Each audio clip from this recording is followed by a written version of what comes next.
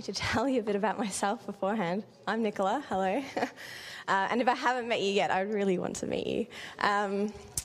A little bit about myself. I guess I came here, I moved to kind of the Fitzroy area from Werribee about 6 months ago, and I love it here, which is really good.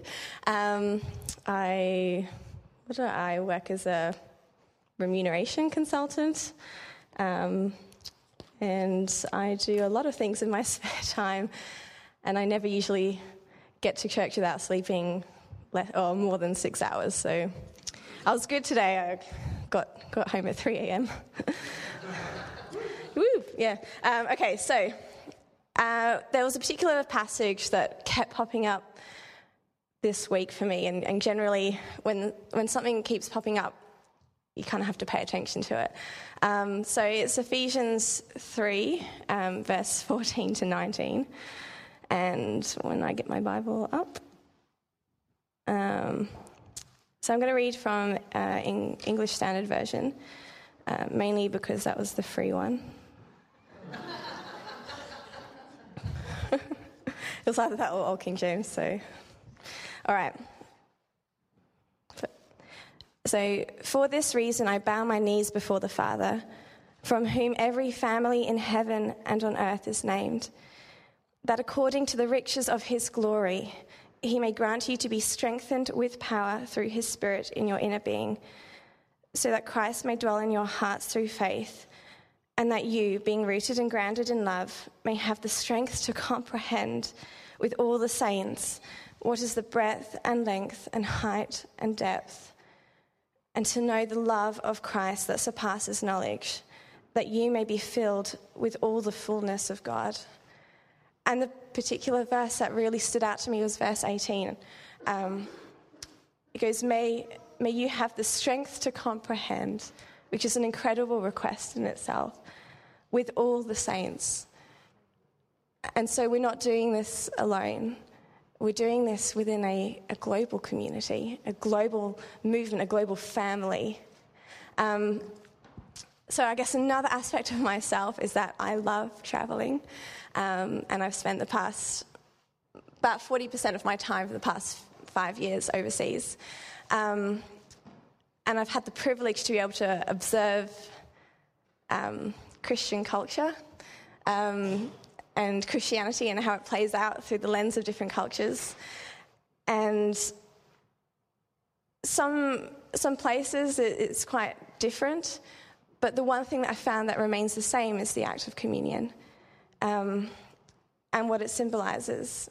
And no matter whether the language barrier or the cultural barrier, that act and symbolic act of taking the bread or cracker and the wine and juice together, what it symbolizes for me is not just the body of Christ and the blood of Christ, but the fact that we're doing it together, and we're doing it in community, and we're doing it as part of a global community.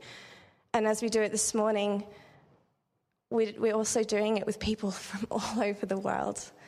And when I travel, I never feel alone, because I have family in every single country that I go to. I don't have to be worried when I'm overseas. So for me, communion symbolizes also identity and belonging, and that we all belong to the one God. I think it's interesting, though, because communion, my memories of communion in different places would be like in the UK, we'd all come to the front and there'd be one cup and someone would break the bread or have those little wafer thingies that like melt in your mouth. They're cool. And so you come and drink the wine, and then, you go to the Kimberleys and there's no alcohol there because of the intervention. So I think we used Coca-Cola when we were there. And then in Singapore, like my grandfather's one of the elders of a Brethren church there, and the biggest decision that they had to make in such a long time was whether to change from one cup to several cups, and what that theologically meant because of the SARS virus that was going around, and swine flu and all those kind of things, and then going to Rome, and these things are solid gold and silver, and then going to Cambodia where you do communion with nothing, because there's nothing.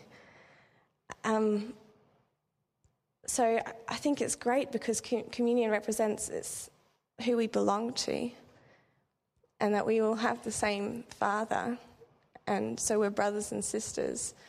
And so Ephesians 4 verse 4 was another kind of verse that popped out as well. Verse 4 to 6. It goes, "There is one body and one Spirit, just as you are called to the one hope that belongs to your call. One Lord, one faith, one baptism, one God and Father of all, who is over all and through all and in all." And I've had the privilege of having a fantastic earthly family, but I know a lot of people aren't in that space. And the fact that we can eat and drink together and be part of the one family and that one faith. So I kind of like a bit of traditionalism. So I'm going to do this how I guess I was brought up doing communion. So first of all, as in 1 Corinthians 11, verse 28, I ask that we spend about 30 seconds or so examining ourselves so that we do not partake of communion in an unworthy manner. And so I'm just going to give you time to confess your sins to God and ask him to forgive you.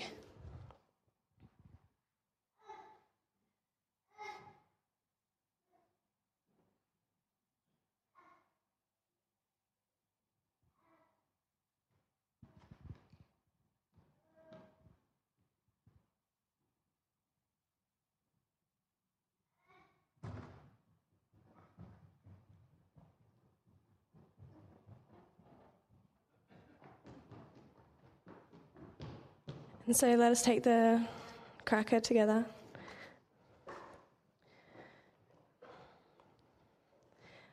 And just also in remembrance that we're doing this with our brothers and sisters all over the world. So this is Christ's body broken for us, and let us eat this in remembrance of him.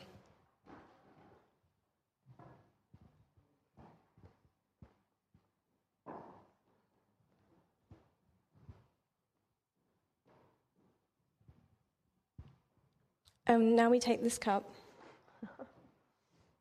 that symbolizes the new covenant in his blood, and let us drink this in remembrance of him.